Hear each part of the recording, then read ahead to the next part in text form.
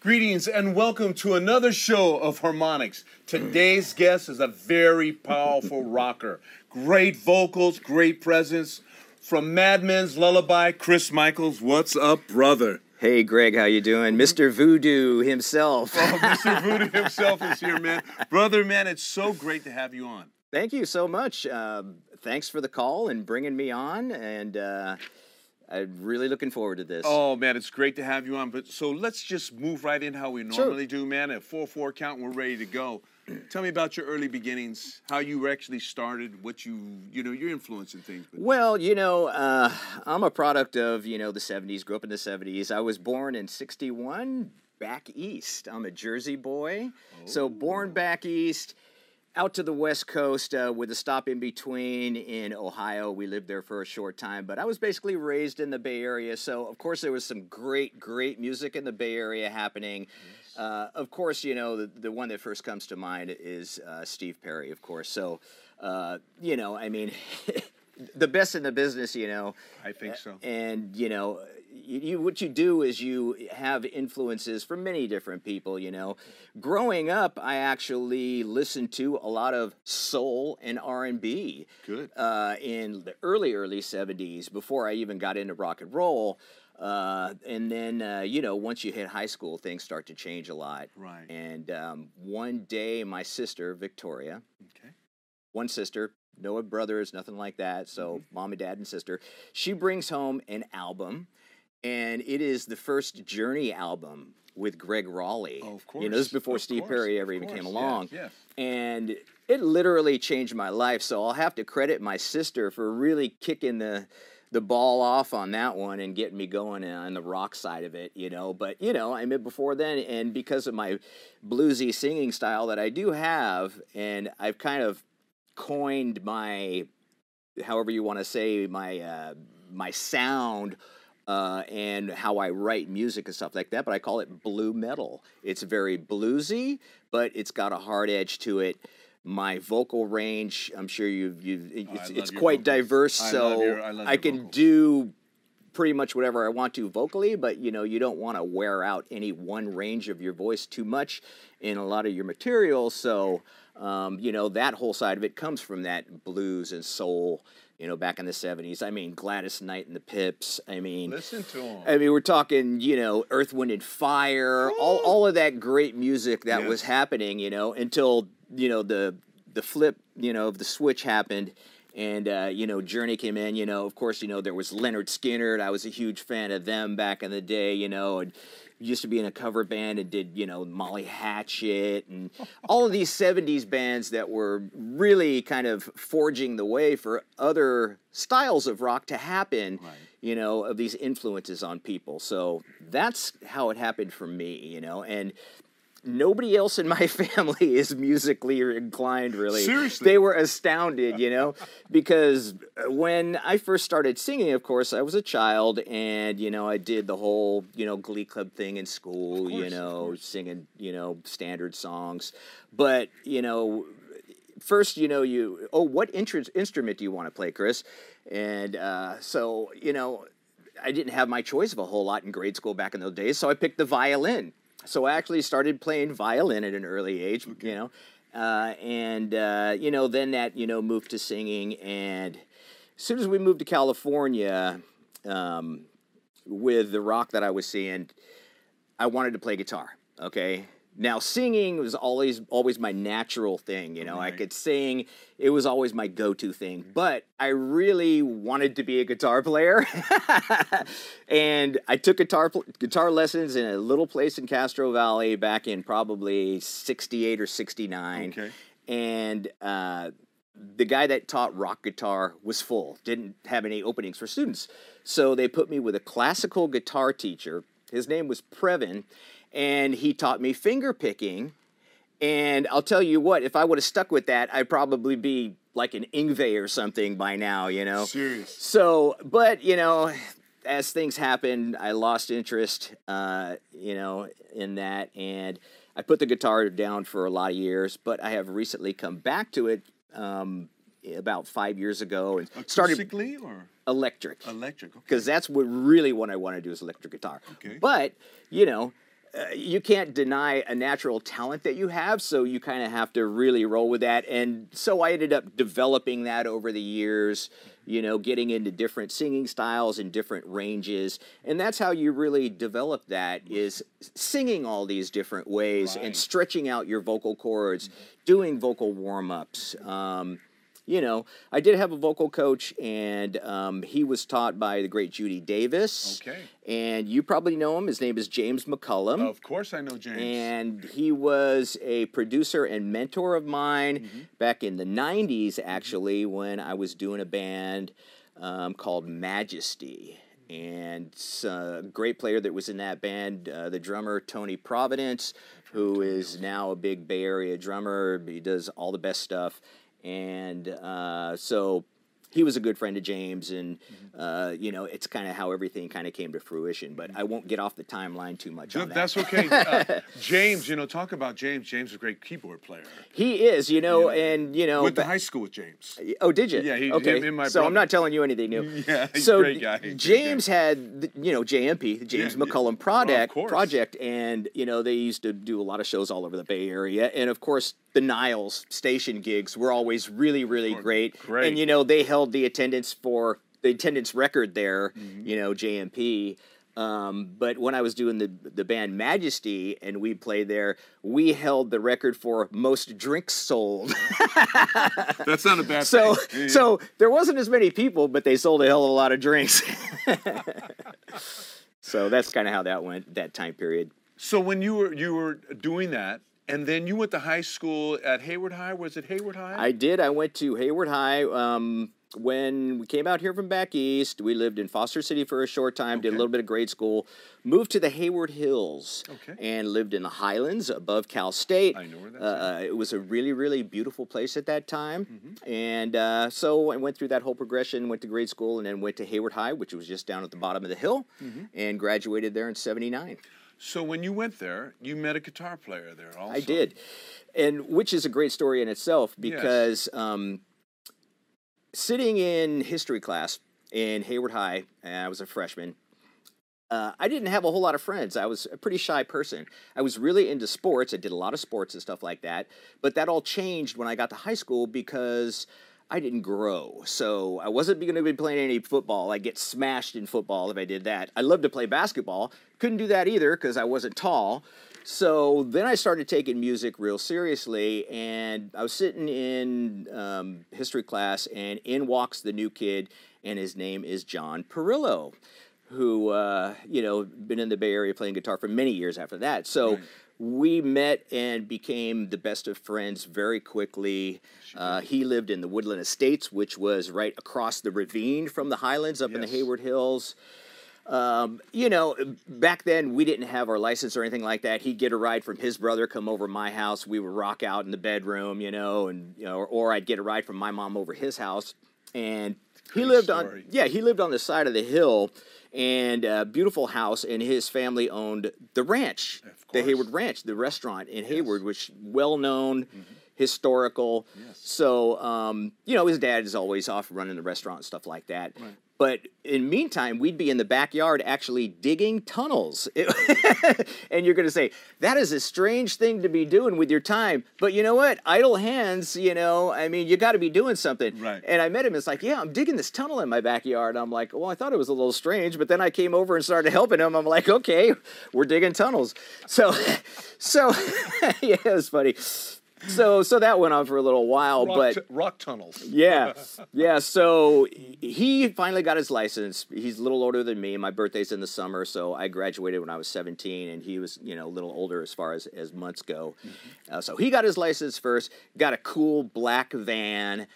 carting equipment around in the 70s in a black van with mags on it. That was a thing. Yes, So of course, you were pretty hot. You're the stud. So he was playing in a band called Magnum. Right. Okay, and I'm sure you know a lot of that of course. about that band with the great Mick Jones, who worked for Bill Graham Productions. Yes. I think he still may. Yes, he does. And so he's a singer. So John got his first gig playing guitar in that band. So I went to all his gigs, and the whole time, going in with him, get his, gigs.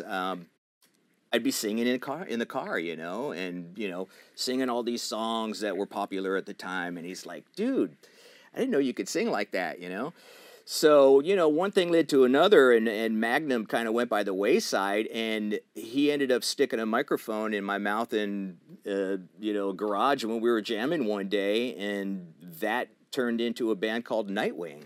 Yes. And went fairly far for the next couple years, and went with a couple different members, who a lot of the names elude me because of my age. Well, Rob, I do remember. Yes, yeah. But the drummer Dennis, I haven't seen him or talked to him in years and years. Dennis in years. But anyway, so that was my first serious band.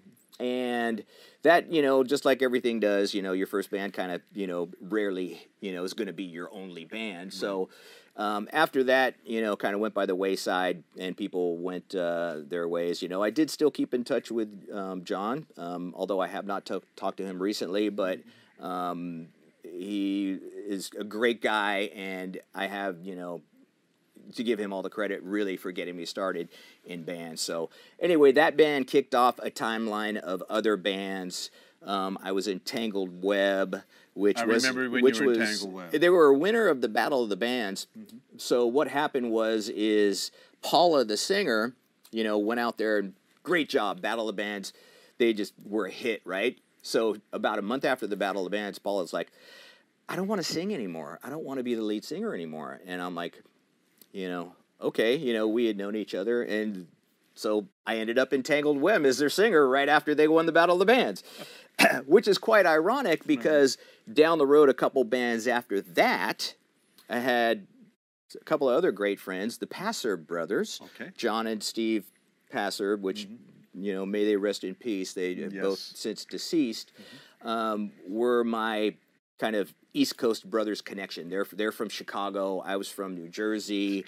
And we striked up a great relationship, and they were in another incarnation of the band Hands Off with Tony and Dave Borges. Right. And all these names are flooding through my mind now because it's all coming back. But so they had lost their singer, and so I went into that band. They also won the Battle of the Bands. So I was my timing wasn't quite right on some of these situations, but it turned out well. So, so there's a couple of fun timelines there. So when you were going all in that, and then you kind of moved, all of a sudden I seen you on the scene, and you were kind of like, I was wondering, I've seen this guy somewhere, and then now that you have said certain bands, now I realize I have seen you, because I was in a band called the Propellers back then, and then Hyphen Red, and we were playing over in Nile Station, and then we opened up for Satch and all those different characters, and Babylon, and so there was a lot of great shows back then. Tell me, when you got into the Livermore scene, you got into a band that I really liked. It wasn't really a long, it was kind of short-lived, but Sexton. You guys were very powerful. So what happened there? What was... well, really how it went is in the 90s, I had got done with a band called Majesty when James McCullum was the producer, and I stopped. For like 10 years, I wasn't singing or doing anything. I've been an athlete all my life, and I really got into singing or cycling. Sorry, I'm just rambling here. That's okay. That's okay. So I just focused on riding and got into racing and did a ton of events. And then one day I was standing in my mom and dad's kitchen in Florida with my nephew, and I said, something's just, I'm not done yet, I said, I'm going back to it. There you go. And a year later, I started writing a bunch of songs, and I started playing guitar, and I started doing all the instruments and my own recordings, and I did my own band called Now and Then, okay? Kind of styles of now and then some of the past stuff. So all my own original material, I did all the instruments on the recordings, everything like that. I found some people to back me up on stage, and I went down to a place in Livermore called Our Place. And Our Place really took me under their wing, and I met a great guy, Chuck Marble, and he was running the jams down there, and my band, went up there and jammed. And, one thing led to another. I started doing more jams with him and Channing Heath and the drummer John Holm, and then we formed Sextant, which was a band that was really, really great, really proud of it, and we did material that some of it you would hear in bars, but a lot of other stuff we did our own versions of stuff. Yes. Which I really like doing, if I'm doing cover stuff, because it's always nice to put your own flavor on it and your own spin. So that was a lot of fun, and ultimately it really kind of led into me getting back to my roots and writing more original material. And then I started doing something else, so I did leave that after about a year or so. Right. You guys I remember we did a show with you guys. Let me ask you this. What really inspires you, Chris? Like when you're talking about original music, what inspires you to click on? Like you just had that premonition that you wanted to go back. What sparked you? I mean, is it your family? Is it your beautiful wife, Bobby? Or what is it that sparks you to just start elevating to writing? Seeing other people do it better than me. Because I look at it and I'm like, wait a minute, I know I can do that, and I can do it better, and I figure out a way to do it, and it inspires me to write material or catchphrases that I hear. Yes. But I mean, I'm not jealous of other people or anything like that, because this is not art. Yeah, I mean, it's a business where it's a land of opportunity in the music business. And yeah, I have moved around, to a couple of different things, but, at the end of the day, you got to go with your gut, you got to go with the opportunity, and it puts you in places that you want to be if you make the right move. Right. So, my beautiful wife, Bobby, has stood by me the whole way and really backed me on everything I wanted to do. So some great things are starting to happen. Most definitely. And let's get right into that, because I really want to talk about what's happening right now. And, Madman's Lullaby. This is his CD. And you know what? I've seen you guys only on video. I can't wait to see you guys live. But let's talk about Sins of Greed. Is there a reason that it's called Sins of Greed? Well, the title Sins of Greed, of course, it, like most albums, plays into the material that is on the record itself. So a lot of my influence over the past year in writing songs aren't really about my life in general, okay? I'm not saying I have a boring life. No, I don't think you do. I think I can find other subjects to really write about and talk about that I think mean a little bit more and beyond the grand scale of just what's happening in my own life. Right. Okay? And I don't necessarily point fingers at any one circumstance in this world, but when you listen to the material, just like the song One Shot, One Shot's a great song. That's the first release of the album and the first video off the album. And it means a lot of different things to a lot of different people. And that's the way I really want my writing to come across.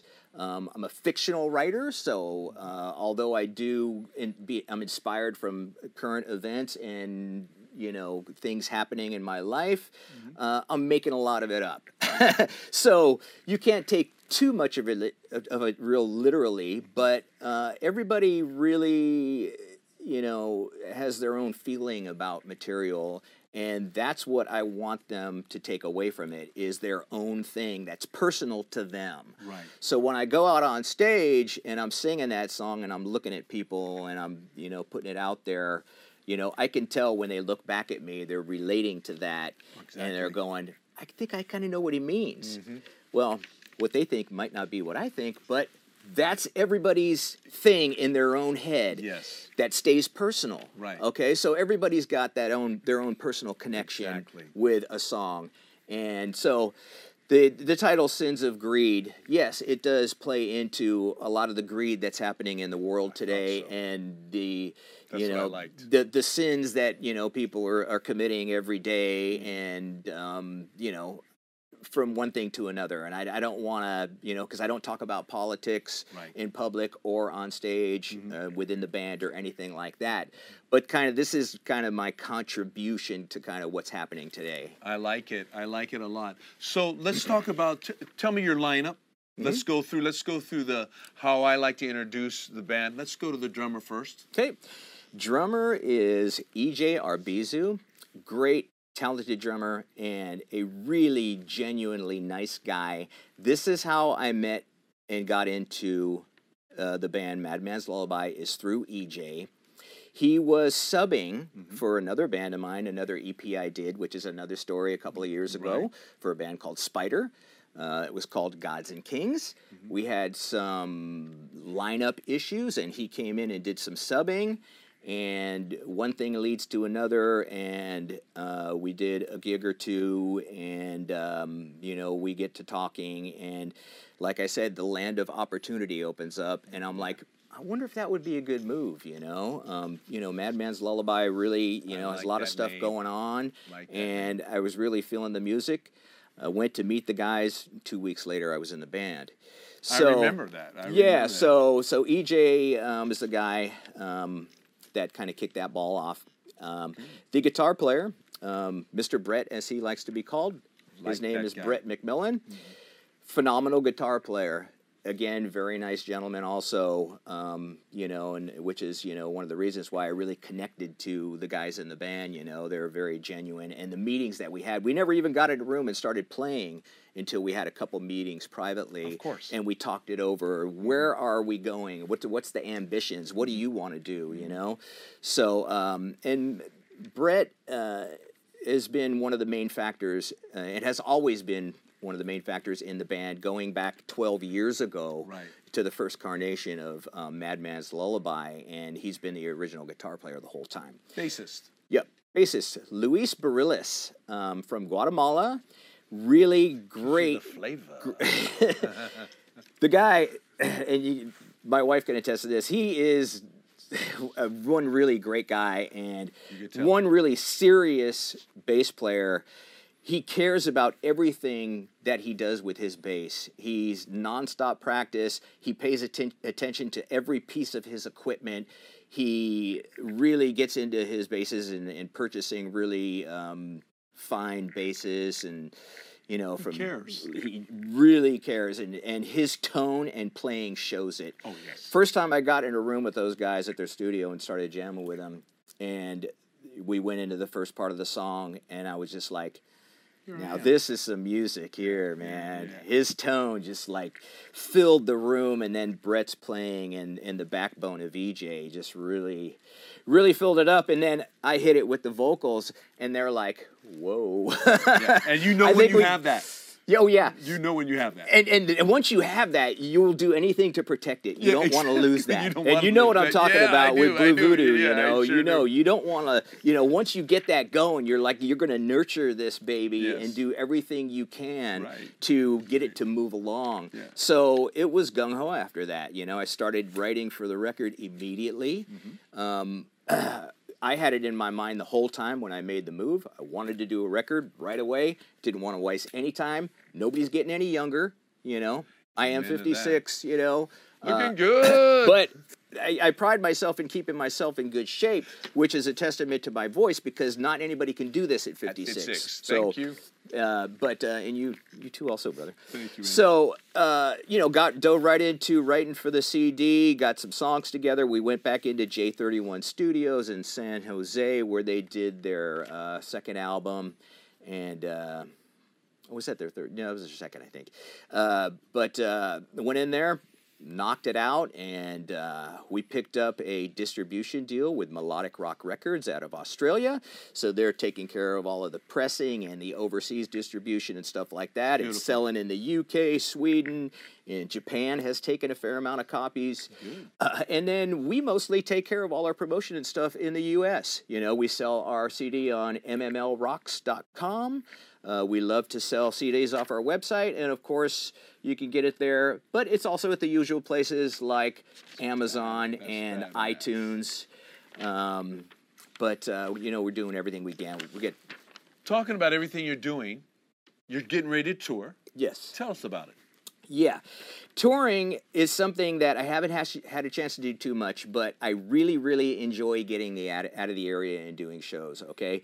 We've been able to go down to LA several times and do shows down there, and it's really a scene that really hasn't stopped happening. Now, the Bay Area scene has kind of quieted down a little bit. We all know that. But we're trying, and we're all trying to get it, you know, up to where it was, okay? But in the meantime, we have to spread things around. So we go to LA, we do shows down there with great bands like Last in Line. We opened up with Dawkins a couple weeks ago. We're going back down to do another show. But we will be in Chicago May 5th for the Melodic Rock Festival, which is done by Melodic Rock Records, who is our record company. So we're playing on the main day, which is Saturday. It's a 3-day thing. That's a beautiful thing. That'll be at the Home Bar in Chicago. So we're looking forward to going doing that.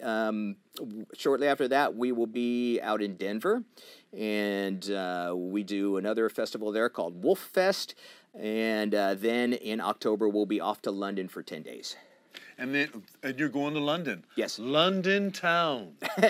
Yeah, baby. Oh, my goodness, man. And that is so wonderful. You know, so Chris, all this is happening, you probably feel it, because I can feel your exuberance. You're very grateful, aren't you, what's happening? I am, you know, and, you know, I'm just thankful that, you know, my voice has held up all these years. You got a powerful voice. Taking 10 years off from the business helps you. Can help a guy immensely because it gives you a new focus. Yes. And, you know, you keep your body going. And, you know, I go to the gym a couple times a week. I'm on my bike riding, and the voice remains, and I'm not stopping anytime soon. You know, Chris, I want to thank you for coming on. God, thank you so much. Man, thank you. We did it together, man. It was almost like harmony. That's right? weird. Yeah. If we did it in harmony, it would have been better. Oh, yeah. So, Bobby, come on up here, man. This is Chris's wife. Come on up here. Come on, don't even worry about it. Just come on and give your husband a hug. My lovely wife, Bobby, of 18 years. 18 years. That's so beautiful. Hey, so, you know, it's just great having Chris Michaels from Madman's Lullaby. Make sure that you go see these guys. Chris is one of the most powerful singers that I know. He's a musical brother. We hang out together. So make sure you see Madman's Lullaby. And as usual, when we sound off, you know what we always do, we give a shout out to all our people and all the friends that help us and family, but we give everybody a nice big kiss. Love you all. Peace and love. Peace out.